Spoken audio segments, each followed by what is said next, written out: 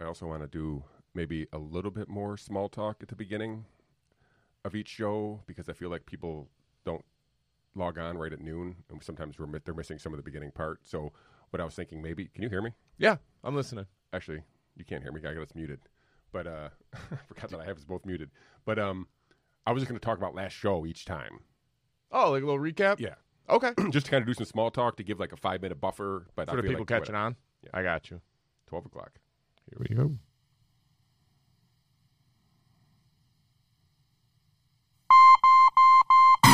Welcome to Sports, Clicks, and Politics with your hosts, Ben Husong and me, Sean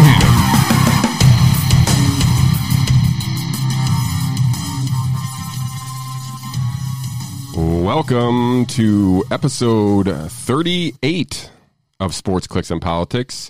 I thank you all for joining us on this Monday here in February of 2021. Mr. Husong, thank you for joining us.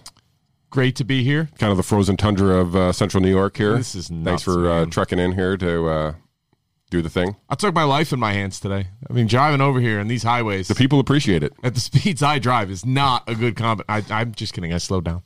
Yeah, I drive like a grandma all the time, even when it's not snowing. So, do you? Yeah, I'm one of those. I could see that. I'm just trying to live forever. That's smart. I'm trying to get there in a hurry. Yeah. Wherever it is. Which is why I do the fasting. I'm trying to live forever. What did you think of the fasting interview from last week? Did you like it? Yeah, it's good. She's good. Dr. Mindy, if you guys didn't check out last Monday's show, be sure to go back to the last episode, episode 37. We talked with Dr. Mindy Pelz. She is like a intermittent fasting guru, health guru. She gives us all the breakdown of everything we need to know about fasting and how to live forever and be healthier and all that. So I thought it was informative. A little break away from, I don't know, what we would call New York politics discussion. Yeah. Terrible. Yeah, I would agree with that. And it was, it's the kind of thing that if you're not exposed to it, you don't really think much about it. But then as you learn more, you start to understand why it makes sense, what are the benefits. And ultimately, the trade-off is not that high of, all right, I'm just not going to eat breakfast. That's it. That's basically the key to intermittent fasting, everybody. Don't eat breakfast. Yeah, and it was, it does sound crazy, like, oh, I'm fasting, like I'm not going to eat. Like, what? You're not going to eat.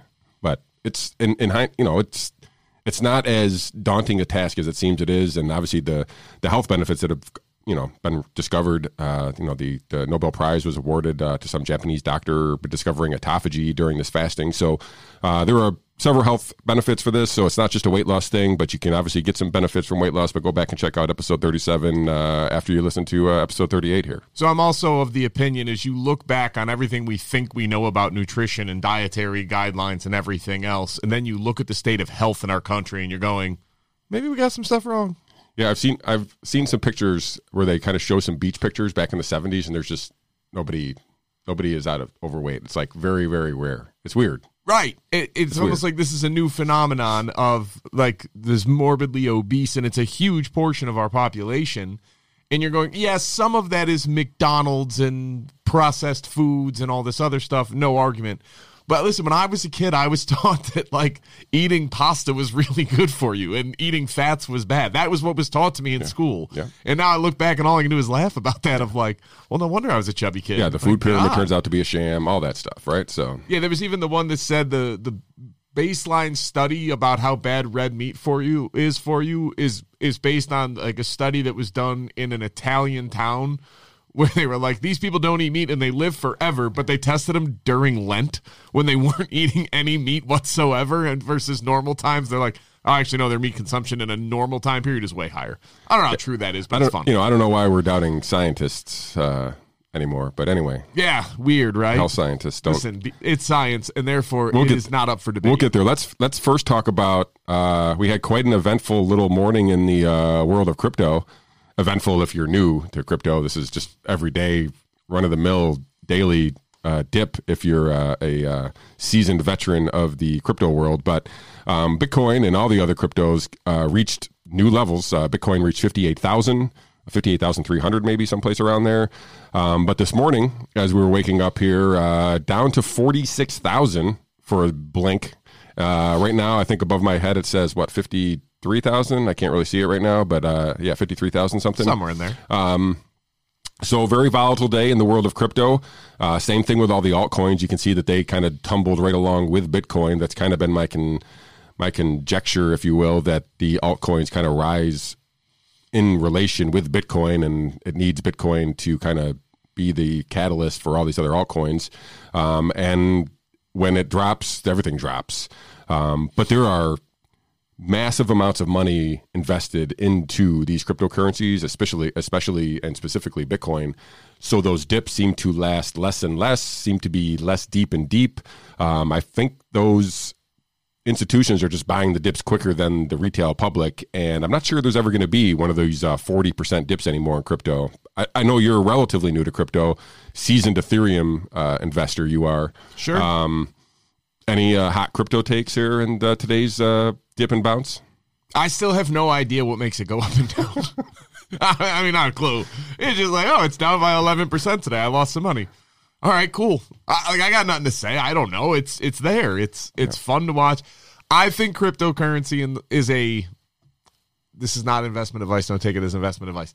I think cryptocurrency makes sense in the long run because I know how flimsy the dollar actually is. And I know how much what we are doing to the dollar might be perfectly fine with no downside whatsoever. It might be. I would fly in the face of all historical evidence and historical cases of when other countries have done this to their currency. Now, maybe it's different this time. Maybe I'm missing something. Maybe all these economists and Keynesian economists are really just that much smarter. Maybe. It's possible. But I'm looking back and thinking, man, hyperinflation, stock market going crazy, so much currency just being dumped onto the books, equities and investment vehicles all just quadrupling in price and no real basis to value any longer. Everybody's a speculator.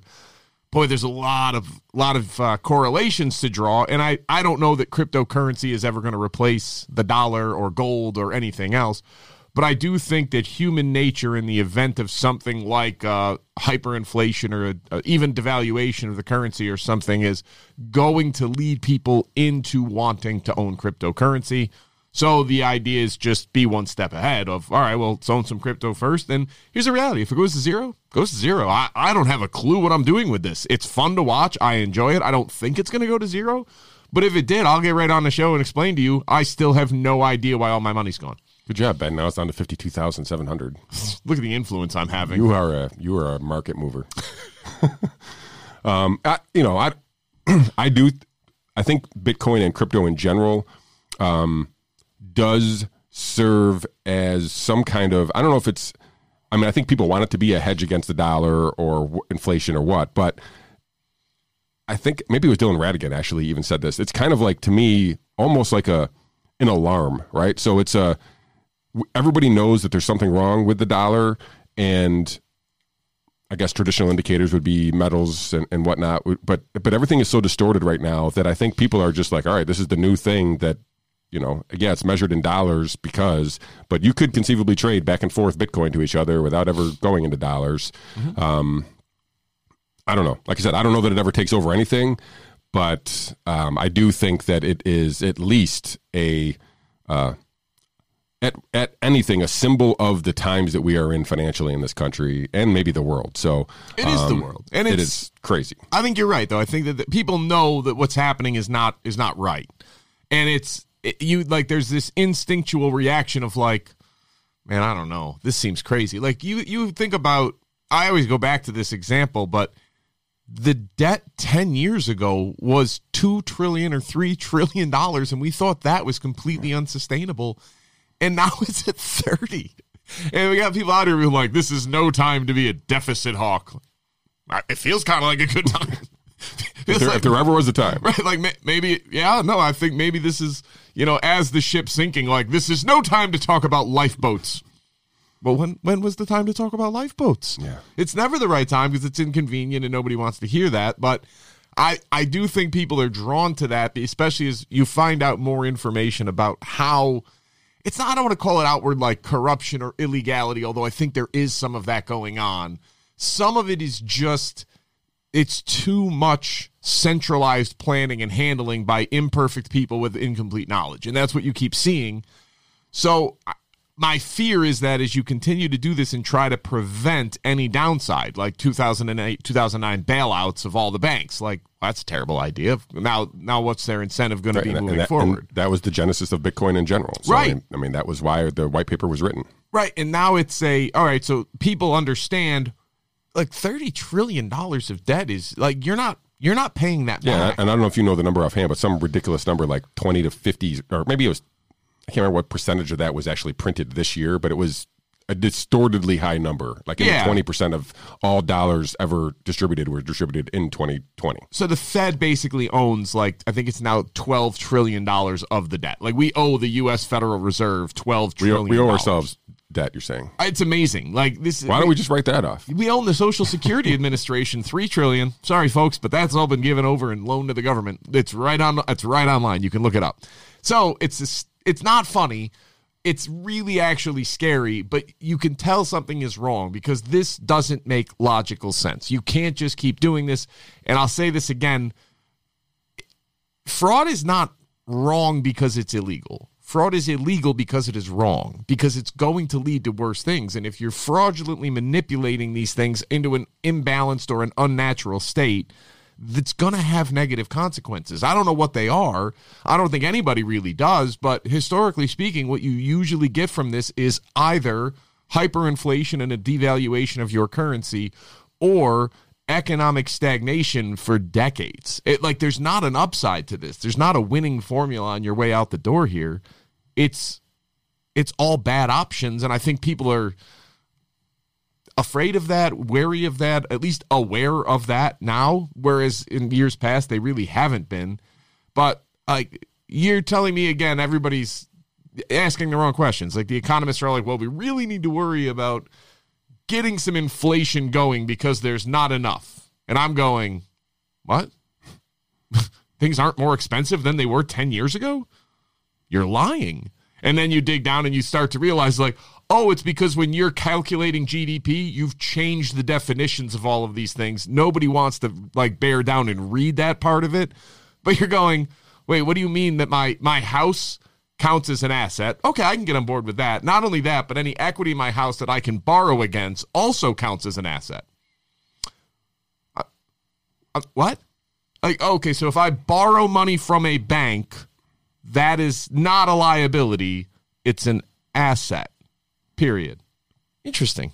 I think I would have, maybe done that differently. Yeah, well, that makes the banks work. So right, and it's just crazy. Like, this is the more you learn about this, and I know I'm boring people, and I apologize, but you should look into this. It's crazy. And I think maybe that's the silver lining of the crypto thing is so people get into Bitcoin because the price and the novelty of it. But then if you stumble upon to somebody who may have a little bit of reason why Bitcoin might have some value, like as you just laid out, you could educate and inform some people about the current status of the dollar and all things, that relate to that and how it's a house of cards in a lot of ways. So maybe there's a silver lining there. I don't know. We were talking about them go over to Zoo. Do you think if crypto market collapses, say we're in, 2025 and Bitcoin is like $1 again, right? And all these cryptocurrencies are pennies. Do you think Wall Street Bets gets involved and starts jamming some of these things back up? Yes.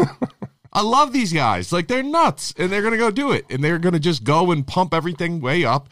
And look, it's all dangerous because it's all speculation, so you got to know when to get out. And that's really the hard part that I don't think anybody really grasps, myself included. Even the most avid cryptocurrency proponent couldn't tell you with certainty, yeah, it's only going to go this high. I got to imagine every single person who's ever traded on something in their life has lost money at some point. So yeah, if you're not, you're probably doing something illegal. Your last name is Madoff, right? Yeah, so, like you broke the law for sure. Because losing is a part of investing. It's just you're gonna have temporary losses, and you sell them, you hold them, whatever you want to do, but they happen. I love the cryptocurrency angle. I find it to be very exciting. I find it to be really fun to watch. I don't mind the wild swings. I don't mind all of this up and down, back and forth. Like, all right, down 10%. Let's go buy some more. What the heck? It's on sale. Not? Yeah, it's on sale. What the heck? Let's go do that. And it's the same basic premise as investing of, I love the people that are like, well, why is a Bitcoin worth $53,000? Like, because somebody decided that it is. Somebody bought one at $53,000. Yeah, why is Apple worth $32 per share or $29 a share now because somebody decided that it is. And it's not, the problem isn't that cryptocurrency investing is not speculating, because it absolutely is. It's speculating. It's all you're doing. It's not real investing. You're guessing, you're betting, you're gambling. The problem is the majority of investing on Wall Street has also become that. It is not like you invest in a company that you want to own and then they pay you a dividend for owning it forever. They can't do it that way anymore. Interest rates are too low. They're doing stock buybacks. The Fed puts money into existence out of nowhere. It comes into existence. They go out. They generate all this money. They go buy corporate bonds. Okay, so you just loan money to these corporations. They then take the money that the Fed loaned them after creating out of nowhere, and they buy back their own stock and drive up the price. Why did the stock price go up? That's it. It's not because the company is inherently more valuable. It's not because they're inherently more profitable. It's because the company bought the stock on the market, therefore creating demand. That drives up the price even further because now the supply is lessened, the demand is greater. People want to go in and buy it because now there's momentum, and now everybody loves momentum, and so they get on board with that, and it goes up further. And then the year end hits. Yeah. And guess whose compensation is directly tied to stock price? Every single person on the leadership team and the board of directors. Yeah. And like I said, when the Fed is, giving out money at 0% interest, they just borrow it and do exactly what you just said. So why wouldn't you? Right. What's the downside? No. I mean, well, there'll eventually be one. But but you're not going to be. I mean, they won't suffer it, but we'll suffer it. Well, yeah, because then and this is the stupidity of bailouts again. Of now, these people do these things that are obviously, they're not illegal. It's not even really wrong. No, just let them suffer the consequences when they fail. Right. Just let them actually fail when they fail. And that's what nobody wants to acknowledge of, or I shouldn't say that. I think most people actually have come around on the idea of bailouts is wrong, but let's be very clear. They're going to bail them out again when this happens, but I don't know that they're going to have the capacity to, because you usually only print and spend money in times. I mean, they've been bailing them out pretty much weekly. Straight through. Straight. I mean, you'll never get a TARP thing again because they changed the rules so it doesn't have to go through Congress anymore. They can just give them the money. Yeah, and that's what they're doing, which is, again, I know this subject matter is kind of boring, and I know it's really dry. If you dive into the weeds just a little bit, you will be both fascinated and horrified by what we are doing every single day with the amount of money that is just computed into existence. We're not even bothering to print it anymore. We're just declaring it exists on a computer and writing the code. Buy in the Fed and read that book and start there. That's a great book. And it is. And it's short. It's easy. Like, you get a good gist, and it'll lead you to the next thing. And it's worth knowing because. And it's 10 years old. It is 10 years. That's what I mean. That was when he was all upset that was at $3 trillion. It looks like so childish now. But we should have been worried about a $3 trillion debt. Listen, the $3 trillion is a 3 with 12 zeros after it. Write that number down. That's what we owed somebody 10 years ago. Now all we did is added another zero in 10 years. Where are we going to be 10 years from now? Are we going to stop spending? Are we oh, no, we're going to raise taxes. Listen, I promise you, if you are thinking of raising taxes, you're not paying attention to how many different taxes you're currently paying. Because it's not just your income tax. It's not just your FICA tax. Like, if you want to own a business, especially in New York State, you've got to pay, listen, never mind all that. You got to pay the other half of the FICA, which is 6.2% plus another 1.25, plus your disability, plus FMLA, plus mandatory sick leave is now on the books. And then you've got it. Everything you do, you pay tax on. Sales tax is 8.75%. Do you know how much tax you pay on a gallon of gasoline? You want to know why the price is so high? It's not rocket science. How about sin taxes on cigarettes and alcohol? You want to know why everything's so expensive? It's because there's literally a tax on everything that you ever want to do to fund this obscene government that is so large now. It's unbelievable. How is this government funded with this many people? It's bananas. So let's. Sorry, I went off on a tangent. Yeah, I got that's sidetracked. Okay. My bad. Informative. That was all good. Before we switch to a much more entertaining topic, before you guys leave this video, you should all hit the like button on the video. That helps us get into the algorithm there and gets us into the search engines for Google. And if you haven't already, subscribe to the channel. And then hit the notification bell so you're alerted when we get or when we post new content, you'll be alerted. And we appreciate that. So for a more entertaining topic, Hunter Biden's laptop has made a reappearance. Where is Hunter Biden? who knows who Hunter Biden is. He gave a speech on Election Day, right? Or released a press release, something. Did he really? A couple days. I don't know. It was on Biden's presidential webpage. He put out like a statement. That was the last anybody had seen him. Then he said he's going to be an art guy or something. He's going to go paint.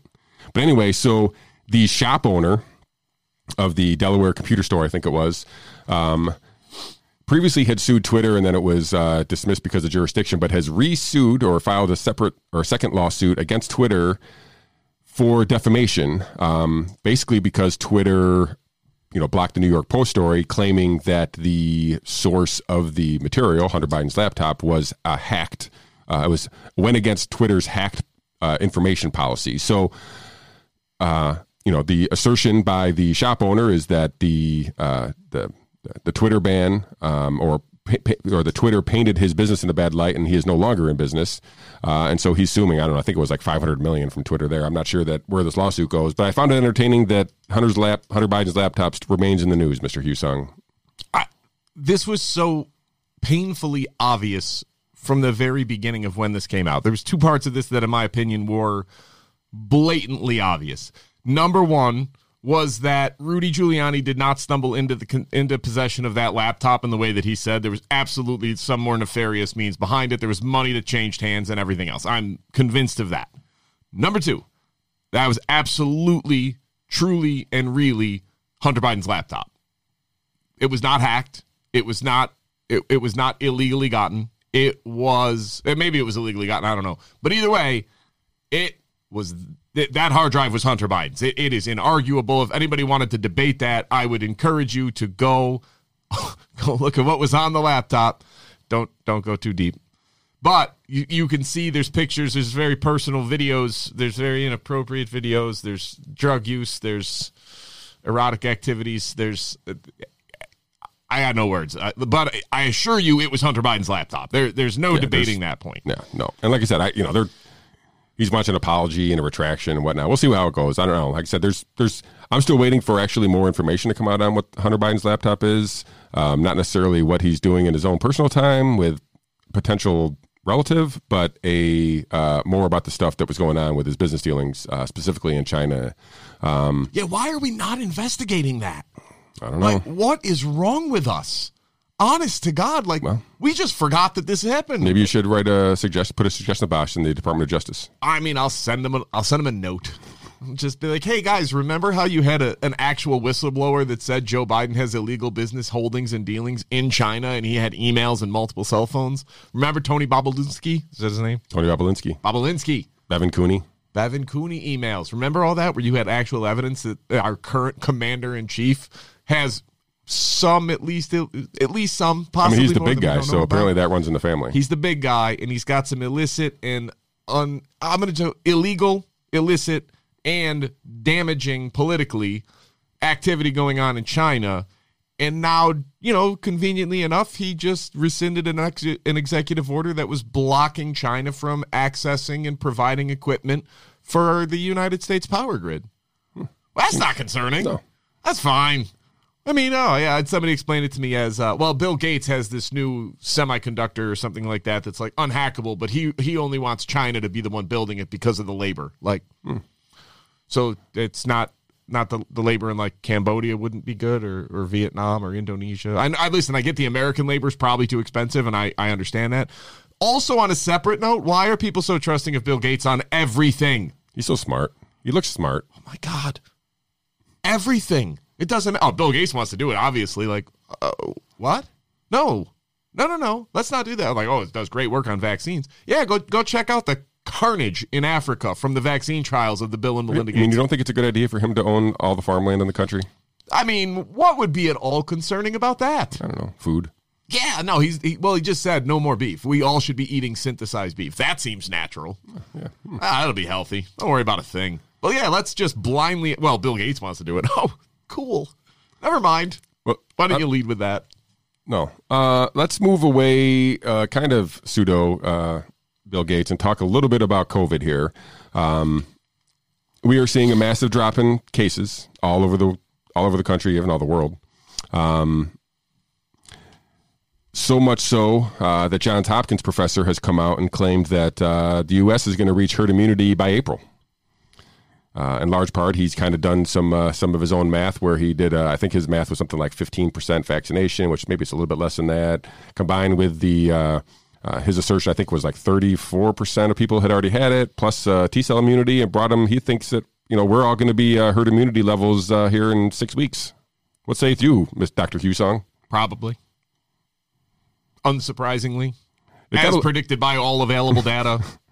What do you want me to say? Yeah, I don't know. Like I said, I hope they're right, I guess. I hope he's right. I hope that... it's not guaranteed. With that, not only just being right, though, I hope that we start relaxing some of these rules with this. It doesn't really do us any good if we're all herd immunity and we're still masked up and staying 6 feet away and there's no schools and there's no businesses, there's no nothing. So hopefully this is just another kicking opening of the door for us to actually get our moving again. We are way past time for us to be moving. And like I said, if this serves as some kind of catalyst to get that, fine by it. But it's encouraging to hear. I saw a little bit of pushback on it, saying he doesn't really know what he's talking about. But he's a professor at Johns Hopkins. I'm sure he's got some information. He's not just randomly throwing it out there at us. So he's not Bill Gates. No. So automatically, like, two demerits. Do you think he wears glasses? I just looked at his picture a few minutes ago. I don't think so. Okay. But I can't remember. But encouraging, right? Yeah, listen, this is the stupidity of the discussion that we always have around COVID is like, well, maybe if we get to herd immunity, we can lift the restrictions. No, we should lift the restrictions right now. You want to know how I know that? We started wearing masks a year ago, 10 months ago. New York State has been compliant with mask mandates over 90%. Over 90% of the people always wear a mask in public. And even think about your day-to-day life. I go out a fair amount. I wear a mask. I know how stupid it is, but I wear it anyway, and that's fine. Do you know how many times, literally since, let's go with June of last year, you want to know how many people I have seen inside of a store or anywhere else without outside a of mask present on? company included? Well, I haven't seen you in public without a mask on. I've seen you here. All summer. All summer, but where were you going? Oh, when you were tending bar. I was working. When you were working without a mask. Yes, that's fine. All right. I said minus present company included. Minus present company, but everywhere except a private country club.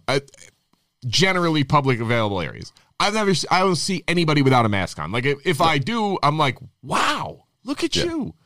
Give him a tip of the hat. Yeah, even at Wegmans, where they've already kind of made it abundantly clear of like, yeah, we don't think we can enforce this, so we're not going to. We want you to. We're going to put a sign up, but if you come and go Karen on somebody for not wearing a mask, we're not going to do anything about it. All right, cool. Even in Wegmans, I don't see anybody without a mask on.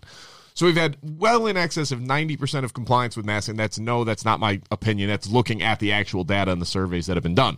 And in that time frame, cases went up, went down, went way up, and then came way down. What did we do? And so then they came out like 2 masks. Like, we haven't even established correlation, and you are jumping to causation. You haven't even shown that there's been a corresponding drop in cases when masks happen, but you're already claiming that it's because of masks. This is nuts. Same with school. Look at Florida versus New York. You want to know a fun story? They have very similar curves. Florida's doing better, but they have very similar curves when we have everything shut down and they have nothing. North Dakota and South Dakota is another great example. One has full on, everything is closed. The other one is, be smart. Almost the exact same curve everywhere you go. So the problem is, the question should not be, hey, can we lift the restrictions when we get herd immunity? Here's my honest question for anybody. What good are the restrictions doing?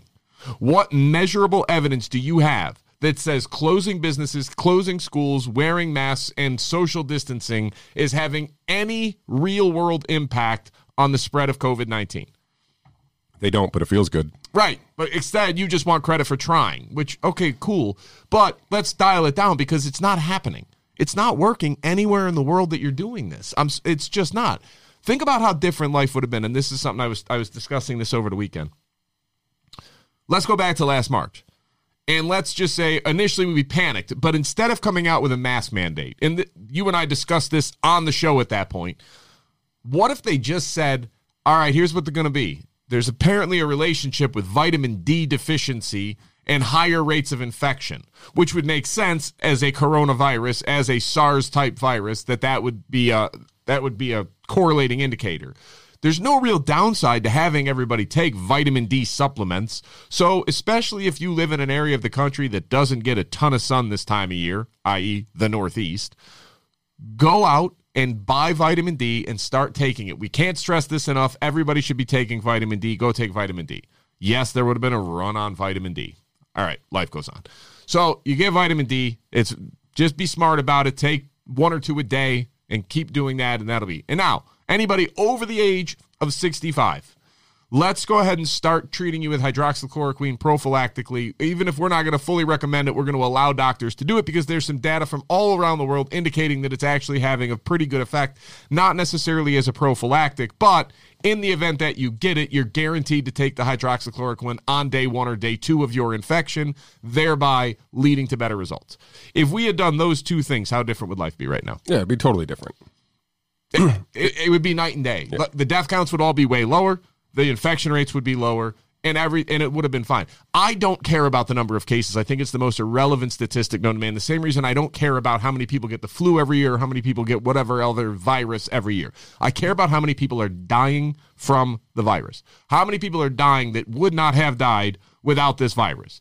Sorry, but if you had stage 4 liver cancer and you died in June instead of July, I don't mean to sound like cold-hearted, but it's not something I'm going to shape public policy on, is preventing that. So instead, it's how many actual deaths. And the reality is, when you take into account suicides, accidental deaths, overdoses, preventable deaths from people not getting treatment, we've done so much harm. And I'm not saying that vitamin D and hydroxychloroquine would have stopped all of it. It wouldn't have. But there was a time we understood you can't stop an aerosol virus from spreading. Not in any meaningful way. You can't. Once it's in there, once it's on the ground, it is going to find hosts and it is going to spread. Because reality is the social distancing shouldn't have been 6 feet. If you're serious, all right, if you're not virtue signaling and you really want to do this, masks will work. You need an N95 that's been properly fitted to you that you've got to change out the filter on regularly. Number 2, if you're going to wear a regular mask, it's not, no matter what you do, going to have a huge impact. But if you're not changing it out every 20 minutes, it's actually making things worse. And you have to keep it sterile. So you can't throw it on the passenger seat of your car. You can't throw it in your pocket. You can't set it down on a bar while you sit down to have a drink. Nope. All of that thing corrupts the mask, makes it worse. Well, all these places have biohazard trash things for masks now. So right. No, they don't. Oh, yeah. No, I've never seen one. And you know where I see them instead? All over the parking lot of everywhere I go. Awesome.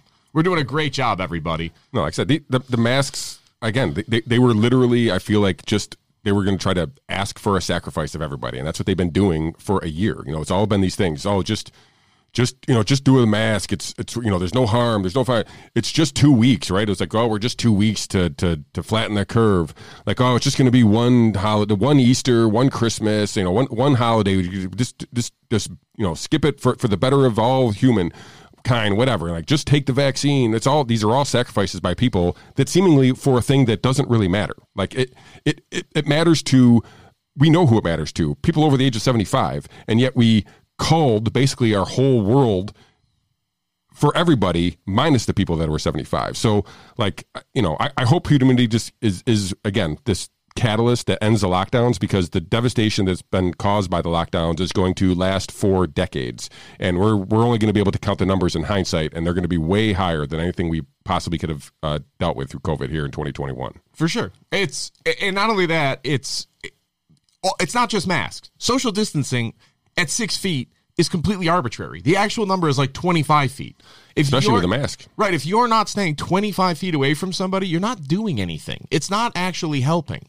It's not in any meaningful way. And I mean, I'll draw back to this example again. It's like wearing a bicycle helmet when you're buckled into a car. Like, is it safer?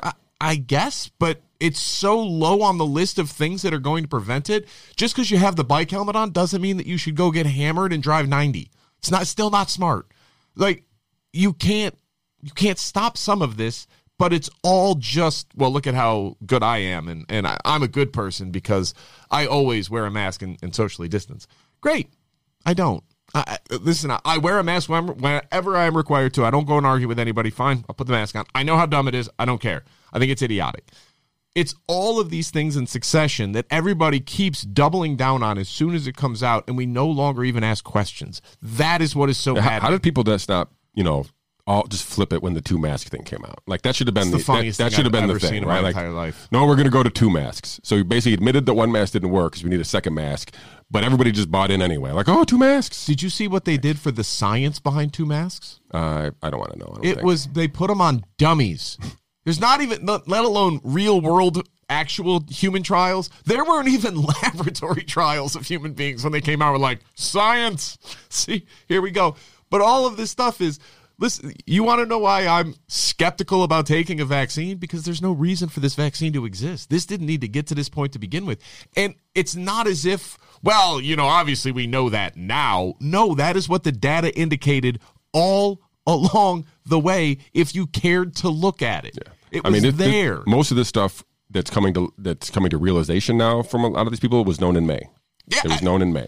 It was, and some people knew before then, but like most people had kind of digested everything, had kind of like taken a step back and was like, okay, wait a minute, this is not exactly what we were signed up for here, and things are way different, and the policies never changed, even though the data was significantly different than it was in early March specifically, and through early April. So.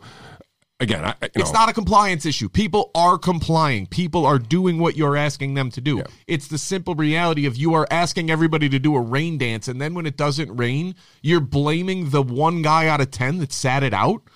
No, it's because you don't understand what's actually causing this. That's the problem. Yeah. And if you don't understand what's actually causing it, all you're doing is actually creating more harm in your rush to be the one that says, I solved the problem. And it's so awful for so many people. Look, it's worse too. Like, never mind the economic destruction in the short run of these businesses and everything else. The COVID, we went from $20 trillion to $30 trillion of debt in 1 year as a country. We cannot pay that back. It is not possible. It's not in reality. It's so damaging. It's hard to actually fathom how many people are going to suffer as a result of this.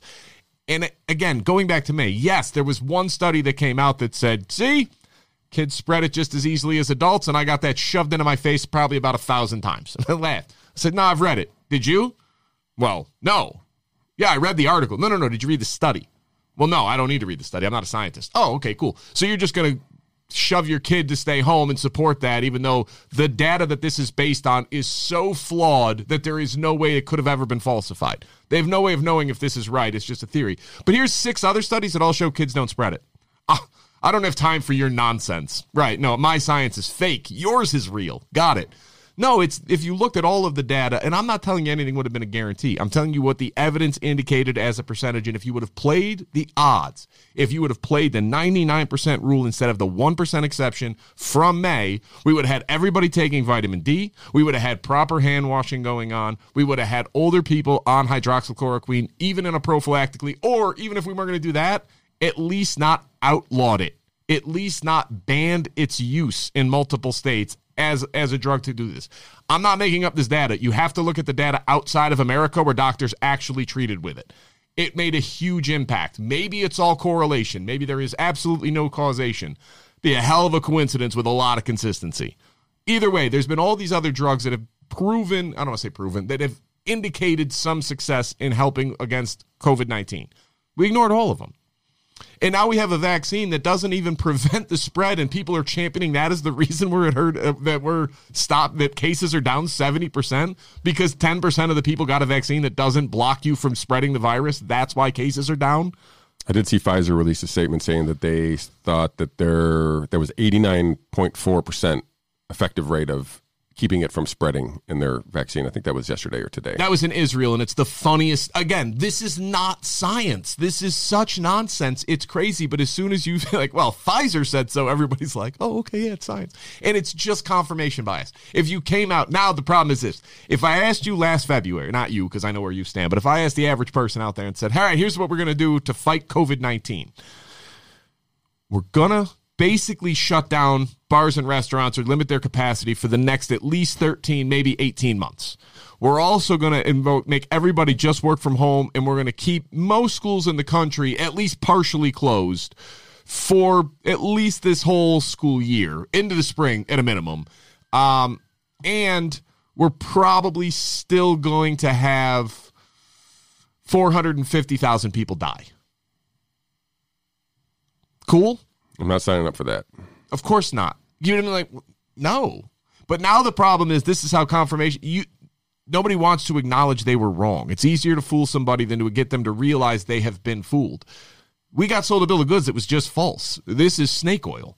This is literally, we got sold on all of this stuff, and now the people that have bought it, hook, line, and sinker, from day one, cannot back out of the position. You are so committed to this position now that to come back out and say, not only did we get it wrong, it was the worst plan we could have possibly done, because not only did we have zero impact on the spread of COVID, we actually caused more deaths in younger populations that were not at risk whatsoever. That's what we did. We actually caused more suicides, more overdoses, more deaths by anxiety, stress, heart attack, and everything else, more deaths of isolation than we ever even came close to stopping in the population over the age of 75. That's the trade-off we made. Yeah, and so transitioning locally here, this is the backdrop of the whole, Cuomo's tenure as governor this last year and a half has been leading us through this pandemic, winning an Emmy along the way, writing a best-selling book along the way. Now he's being taken down pretty much by anybody who has ever, he's ever looked at sideways. Seems to have come out of the work here and tried to pile on the governor's issue here. So recapping, finally we got some numbers about nursing home deaths. Two things that the state had been misleading about was the number of patients that they had sent back into nursing homes that with positive, that were sent back from hospitals back into nursing homes, which I think went from something like 5,000 to 9,000. And the total number of deaths reported from the nursing homes went from something like 8,500 to 15,000. So both these numbers created a backdrop for our governor to kind of come out on a daily basis and do his own little mini podcast himself here with his press conferences and tell us how great he's been doing and how great New York is. And in hindsight, he's been a train wreck. We've discussed all of the things why New York is not, shouldn't get necessarily a pass for being first or the biggest or the most populated and all that stuff. Ben can go into more of that later if we need to. But this is all basically an extension of what we just talked about, right? So we're under this lockdown that we don't even know why we're being locked down anymore. And then we got our leader out here who's being praised by at least half of the state, which is still crazy to me, but has clearly was not a leader, right? I mean, this was something that, he failed pretty much from the beginning and maintained his press conferences because he was hiding data and made himself look even better and became the darling of the media because he was the anti-Trump, because he could present better than Trump. I don't know if that's the exact reason, but I heard somebody saying, well, I know he was lying, but at least he was out there doing press conferences. And I was like, well, why bother if he's out there just because he's moving his lips? Like, that's a good thing. Like, what are we doing? So we have this cover up going on. That is coming out daily. He's getting pushback from the Republicans for months, but now even his own party is coming back. They're trying to remove his emergency powers, or at least curtail them. They're trying to, I don't know, they should just remove them, but I think there's some cockamamie idea that they could have like a secondary, they could approve of any of his executive orders before they became into place, but they should just remove his powers and do their job. There's talk of impeachment. We don't have a recall mechanism in New York. There's call for him to resign. I don't know if any of those things are going to happen. We got a quite a nice little, I don't know. I don't think this is going to end anytime soon. So maybe a few more weeks of this Cuomo stuff. Do you have any hot takes on your governor? Yeah, he didn't mislead the people about the numbers of infections or the number of deaths. He lied. Sure. It wasn't like a misleading, like, oh, just don't look over here. They released data they knew to be false. And bragged about it. Right. And then bragged about it even though they knew they were counting deaths differently than everybody else. This goes right back into what I was saying. Like, this is incontrovertible proof that this guy lied. And his executive order was responsible for, I think the number was about 1,000 deaths. For the Empire Center, yep. Yep. Through the Empire Center, it's a think tank out of Albany. 1,000 deaths can be traced back to this executive order that not only he keep in force for 6 weeks, He then said, after he started getting fired, he had the Department of Health investigate itself. And they were like, no, nothing wrong. We followed all the Medicare and Medicaid services. I don't remember their name, but whoever the leader of the Department of Medicare and Medicaid Services came out like, nope, that wasn't what we said at all. Not even close. All right, well, swing and a miss on that one. Then it was, well, nobody even went in that was infected because the median time that somebody returned to the nursing home was 9 days. And the CDC thinks you're only infectious for like 7 or like 3 or 4. Oh, really? Why are we quarantining for 2 weeks then? That's fun. Well, never mind that inconsistency.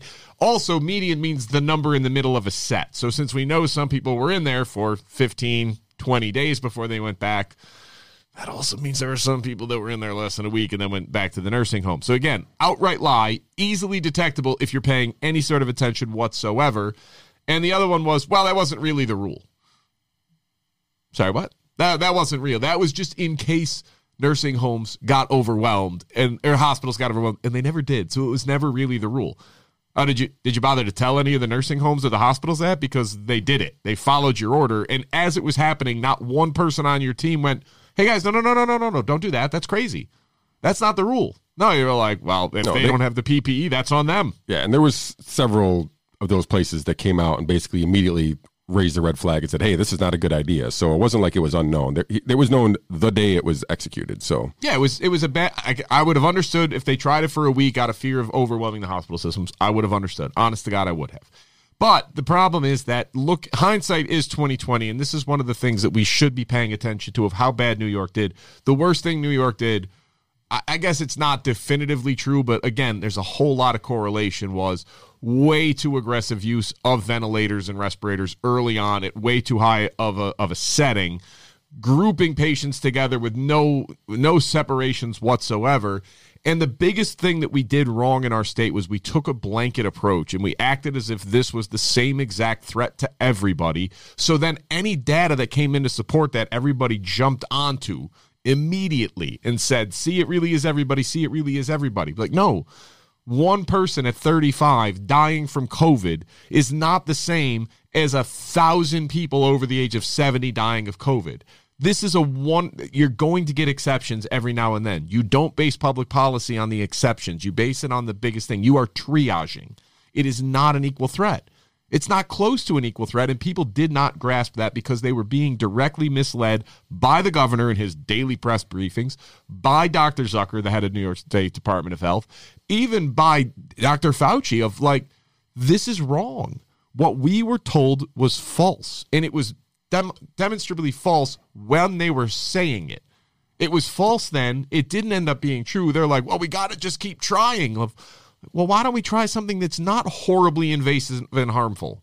Let's start there and then work our way up to the awful things that are going to cause more deaths. Why did we go right to this? Yeah, we had I don't know if a culprit or complicit is the right word, but our local senator here, Senator Rachel May, who is the chair of the Aging Committee, had multiple opportunities to issue subpoenas to Howard Zucker, and in the most recent request, basically said, she said, I don't see the point. So she's calling for the strip or the curtailing of the emergency powers from Cuomo now in hindsight, but like she had the ability to actually put some light on the information and chose not to do so. So taking away the emergency powers at this point should be so painfully obviously the right thing to do that I can't believe it's even a discussion. It's not a bold take. Yeah. I'm sorry.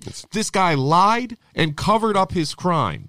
The cover-up was the crime. Like you can make the argument that by filing the Department of Health report, that was filing a false instrument, because it was blatantly false. The most obvious one was they knew they were counting nursing home deaths differently than every other state and still cited that data as evidence that they were doing it better than anybody else. They knew that it was different. They cited it anyway to directly mislead the public.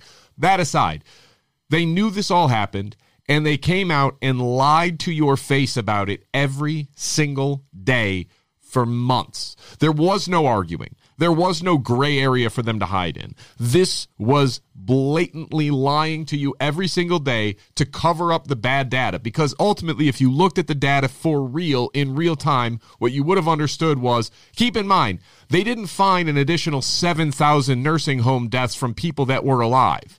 Nope. They found 7,000 additional nursing home deaths that had been classified as hospital deaths. So the hospital death number dropped by 7,500 as the hospital deaths went up by 7,000. I'm sorry, not 7,500, by about 7,000. It was 6,500 to 7,000. That data is important because, again, I've hit on this so many times, and I apologize for repeating myself. Nursing home, assisted living, all that stuff. That population is less than 1% of the overall population of the country, of the state. It's less than 1%. So in less than 1% of the people are accounting for 60% plus of the people dying, it's almost like you know where to start. But instead we got this, everything was fear, and please, I don't. And where I think it matters most is that the New York variant is the one that spread across the U.S. So that's the one that we should have had the most information on, and our governor was hiding the information. So the data was being distorted as it was being spread across these other states as the same variant of what was in New York was spreading. Those new states those new areas didn't have the information or accurate information that they should have been getting from New York the whole time. And so they still did better. Sure. And Cuomo came out, blamed Trump. Like, he didn't give us the information. Like, well, did he give it to the other 49 states? Because, forgive my language, but you're getting your ass kicked over here. And like I said, and anybody who questioned Cuomo the whole time was basically made it political, right? So, do you remember when Cuomo came out and said to Florida, you played politics with the virus and you lost? Yeah. That should be a bumper sticker. It's amazing. Listen, Florida's elderly population is larger than New York's. You know what the advantage Florida, honest to God, had, though, was? Sun. They have way more vitamin D exposure. Do you think it's a coincidence of timing that all the cases started dropping right around the time that the sun came out and was brighter and people came outside again? Are you saying it's seasonal? Like every other... You're going to get banned. Like every other SARS virus in existence or every other coronavirus. You're going to get canceled. Yeah, it's weird to think that might be a possibility. But no. You guys are right because you have science, even though none of the things that you're predicting have come true. None. Not one. And speaking of making a politics, right? So now we get... And I don't think we've touched on this aspect of the cover-up, or especially not in detail anyway. But so when in the budget... Not only did our governor remove the Libertarian, Green Party, and Independence line from participating in New York politics in the budget for some reason. Side note, sorry.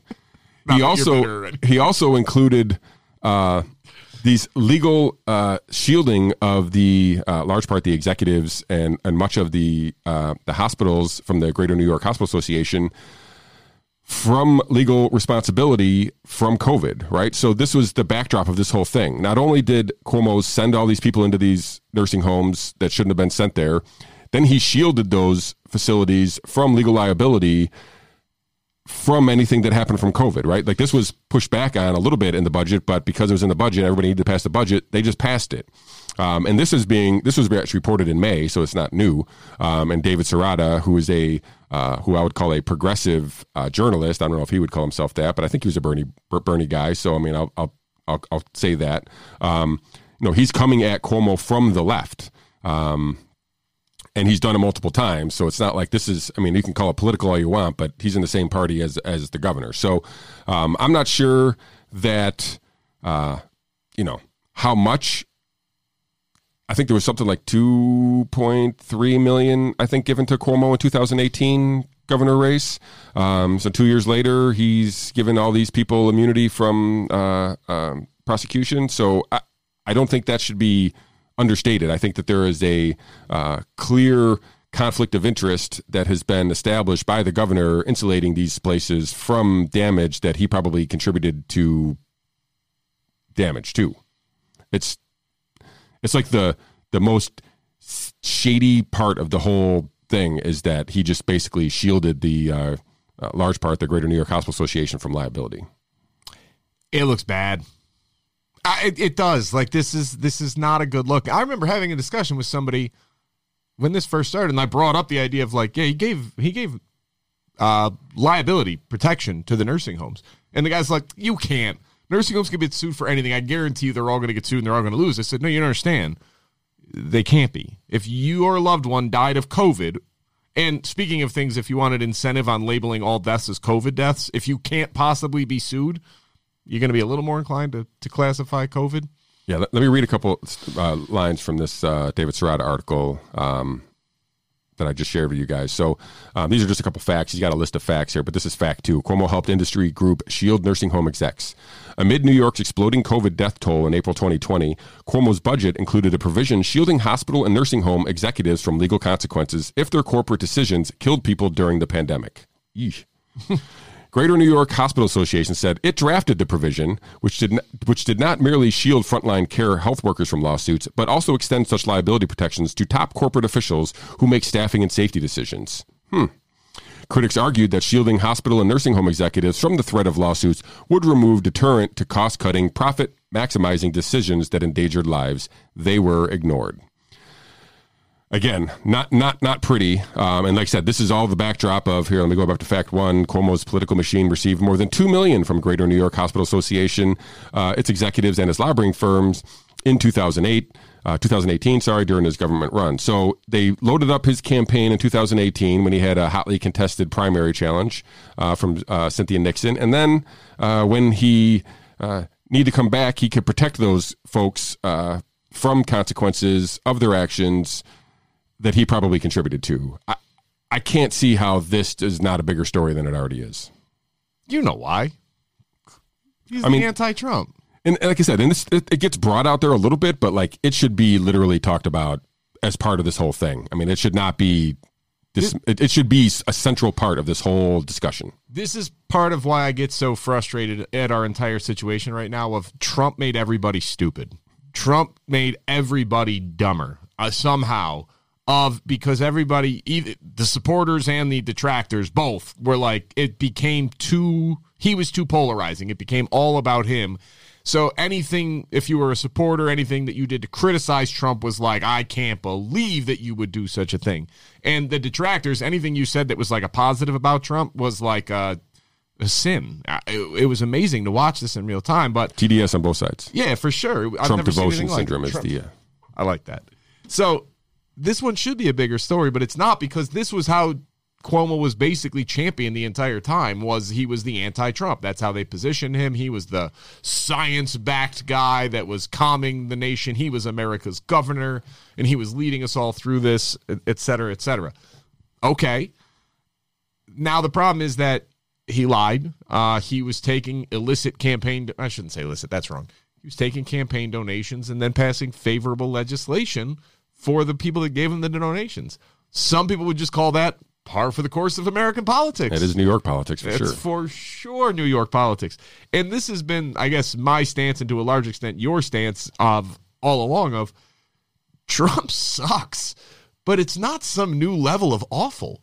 It's not some new level of corruption that we've never seen. This is not some grave threat to democracy. Like, it's just not. He was just the most recent player of the tools given him, right? I mean, right. The tools are what's the problem, and he's just the guy. I mean, his personality obviously was clearly polarizing, yes. But he is just like every other politician. The threat was not Donald Trump. The threat is the actual setup of the system right now. Right, and this is where some of the things I actually did like about Donald Trump was, listen, if Andrew Cuomo had been president when this all happened, you're telling me that he would not have assumed more executive power and done nationwide strategies and basically turned the United States into New York for that however long they would have granted him the powers? Yeah.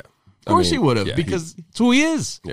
He's shown this. He's a micromanager, self-identified micromanager. So. I don't think, I guess this is a point of distinction I want to draw with everybody of, I don't think like there's some grand conspiracy behind all of this. Like I'm not skeptical of the vaccine because I think it's a secret microchipping weapon from China. That's not it. I think that anytime you have a problem and you turn to politicians, the answer 10 times out of 10 will be that politician. They are the one to solve the problem. They are the one to save the day. They are all egomaniacs. Not all, most.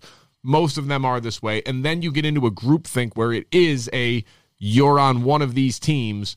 And it's the same way of like objectively, if you're a Bills fan trying to talk about Tom Brady, it's impossible because you hate the guy. It's impossible to speak objectively about him. I hate him. Not like personally hate him. I just, obviously, you know what I'm saying.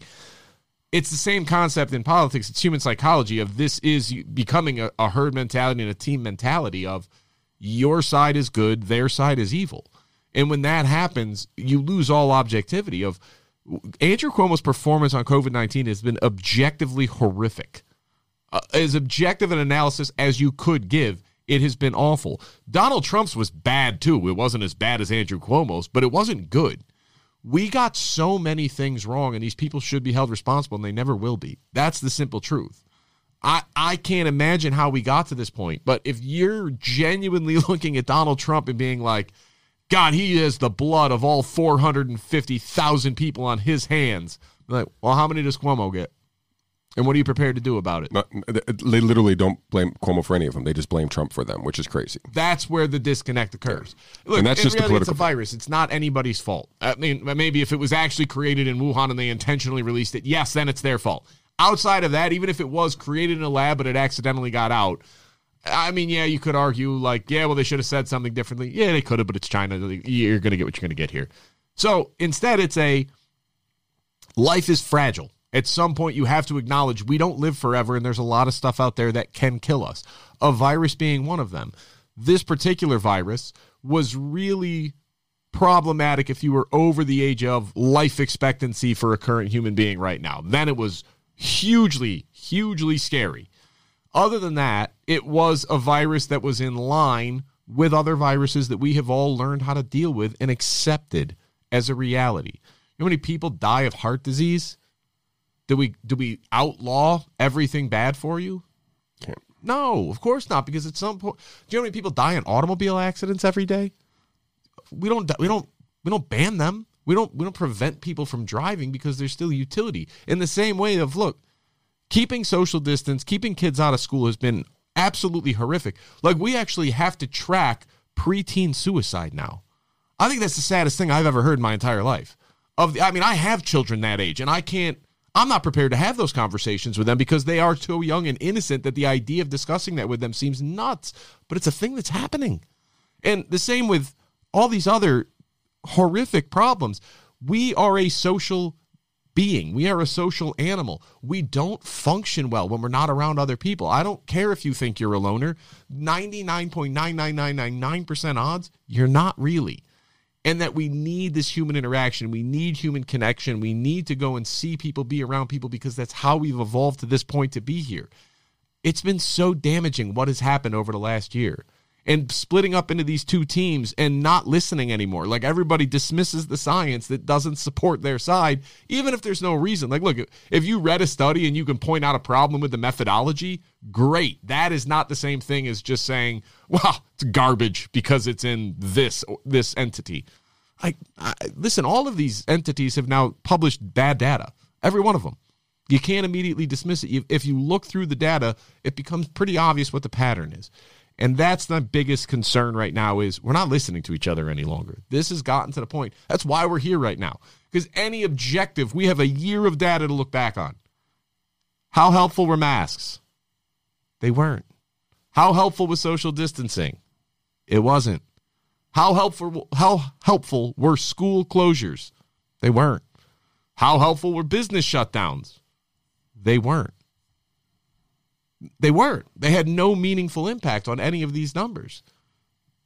That's something we have to learn to live with. And even back then, if we had been actively looking at real data, if we weren't being driven by fear, and that's what politicians thrive on, is if they can make you afraid, you give them more power. Media organizations, if they make you afraid, you tune in and read more. When were you reading more articles on CNN? Last March or this February? Probably last March because the news was bad and you were scared. And that's okay. It's human nature. It's what you're going to do. But as we did all that, we ignored the very real evidence that just said, hey, why don't we go the path of least oppression and the path of least negative consequences to say, look, is there any downside to having people encouraging people to take more vitamin D? Yeah, no. Do you know how much you have to take to overdose or even get into a dangerous level of vitamin D? It's an insane number. And same with hydroxychloroquine all right, it's been around for 55 years. Nursing women, pregnant women, old, young, everybody takes this thing with very minimal, unless you have one specific heart condition. Maybe we should look at everybody else, at least telling doctors, hey, there is some data to indicate it's allowed, but we're not going to say yes or no to it. We're not going to come out and trash it for a month straight based on faulty data and bad science. We're not going to do that. That would have been enough. We could have gotten to such a better outcome with so much less negative consequences. But the problem was we wanted perfect. We wanted to make it so that nobody died, and that's not possible. Maybe it's a design flaw of the species. And not really nobody died. Nobody died from COVID, right? Because clearly they just prioritize COVID deaths over all other deaths. Yeah, and then they define COVID deaths as so broad of a number. Like, it was crazy that nobody wants to look at it and just be like, well, wait a minute. The guy that died in a car accident obviously didn't die from COVID. Yeah, but he had COVID. Yeah, cool. But I got nothing here. I don't know what to tell you. That's crazy talk. And this is the problem with being on a team. This is my overarching despise of our current system. You're not looking at real numbers. You're not looking at real information. You just want to be confirmed on your biases, and you just want to have been right all along. And these politicians know it. These news media organizations know it, and they know exactly how to play everybody against each other, so that instead of all of us coming together and looking around and saying, you know what, you're harming people. This is not good and you're not having any impact. Give us the data that shows this is helpful. You get back in response of like, well, can you prove that it's not helping? No, that's not how this works, Chief. You're supposed to prove your case. I don't have to prove a negative. You have to tell me in 9 months, if you can't establish that group of people wearing masks with high compliance stops the spread of COVID, why are we wearing two? I genuinely consider that a question. If we started wearing them in New York State last April, it was mid-April.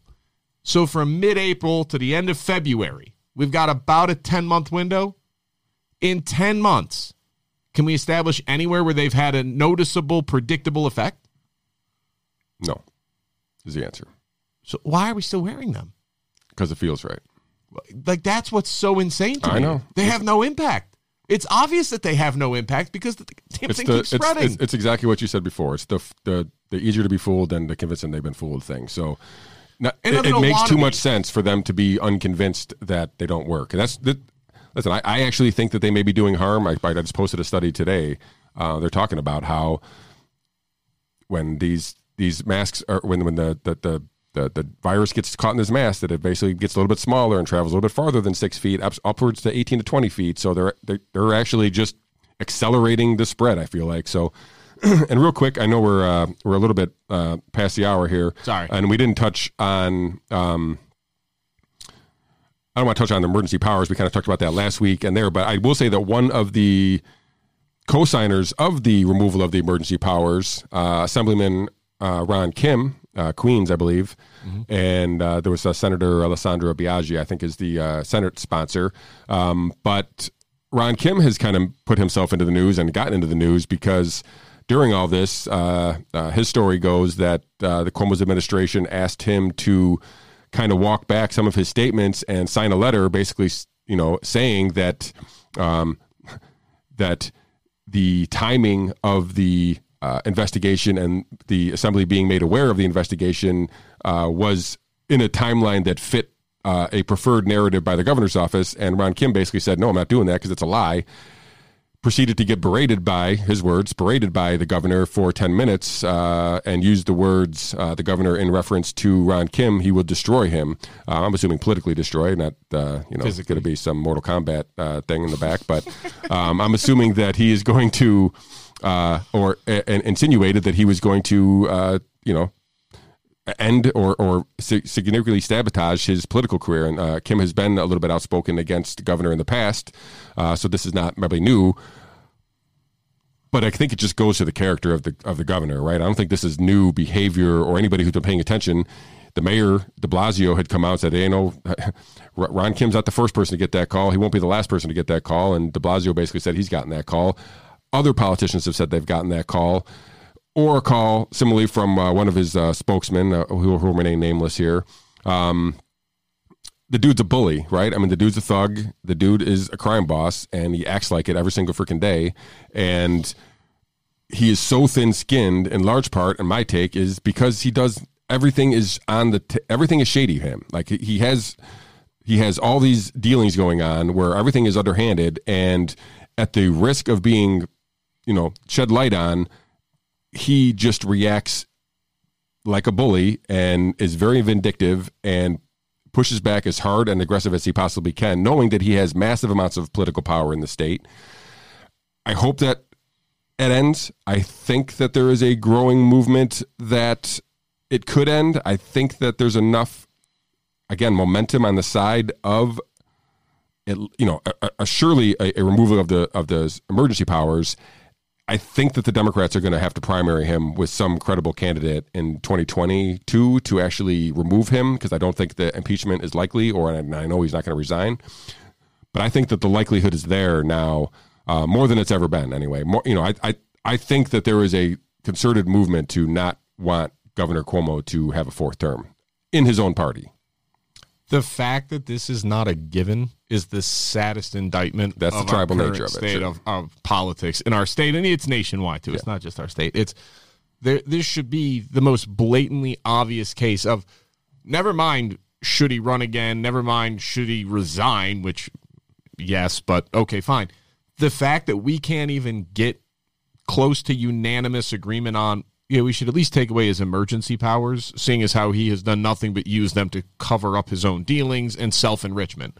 Yes, guys, a book deal is self-enrichment, but I don't know where he found the time to write that book, Lessons in Leadership, at halftime of COVID. Seems a little weird on the timing front to me. Again, maybe people should have been asking more questions then, but that's neither here nor there. Taking campaign donations from hospitals and giving liability protection for people dying in them is, again, I'm not saying it's inherently illegal, because it's probably not, but it seems a little wrong. Yeah, it's inappropriate. Like I said, it's just one word. It's just if it's it was just the only more, thing, it wouldn't be bad. But it's one part of the whole thing. He's just got so much going on, and that How can we not all agree that he should lose his powers? Right. How is that not the most baseline thing of like, all right, guys, is he still the chair of the National Governors Association too? I mean, can we move that too? I mean, like, I don't care. People should. I know, but I mean, it's like they should figure it out. Like, I mean, it shouldn't be us calling it out. Like people with actually real power should be able to do this. So, all right, I think we covered that pretty good. I'm assuming we'll touch on that again next week. Anything else you want to finish up on there before we get the folks out of here? Nah. We've covered a lot today. All right. I do want to kind of do a little bit of promotion here, guys. One of our, we had him on, I can't remember what episode now, I'd have to go back and look, but Ben Davidson, who is our space weather guru guy, he has come out with a new book, The Next End of the World, The Rebirth of Catastrophism, right? So this is authored by Ben Davidson, very short book, very easy to read. Really uplifting, good messages in there. I have two books. So I bought one for me and one for you guys. Ben has agreed to come back on to the show to talk about the book, probably sometime early mid-March. I'm going to give away one of the copies of the book here to one of you beautiful audience members, and I haven't figured out exactly how I'm going to do that yet, but it'll involve you making sure you like and subscribe and hit the notification bell, I'm sure. Maybe even leave a comment, because I need engagement from you guys to kind of push the YouTube channel. So, but be prepared for that. I will read it, and we'll kind of do a little bit of feedback on that book. And I will make sure to post the interview date as soon as I get that settled with Mr. Davidson. So on that note, I thank you all for tuning in. I thank you all for listening to the latest version of Sports Clicks and Politics, and we will see you all next Monday.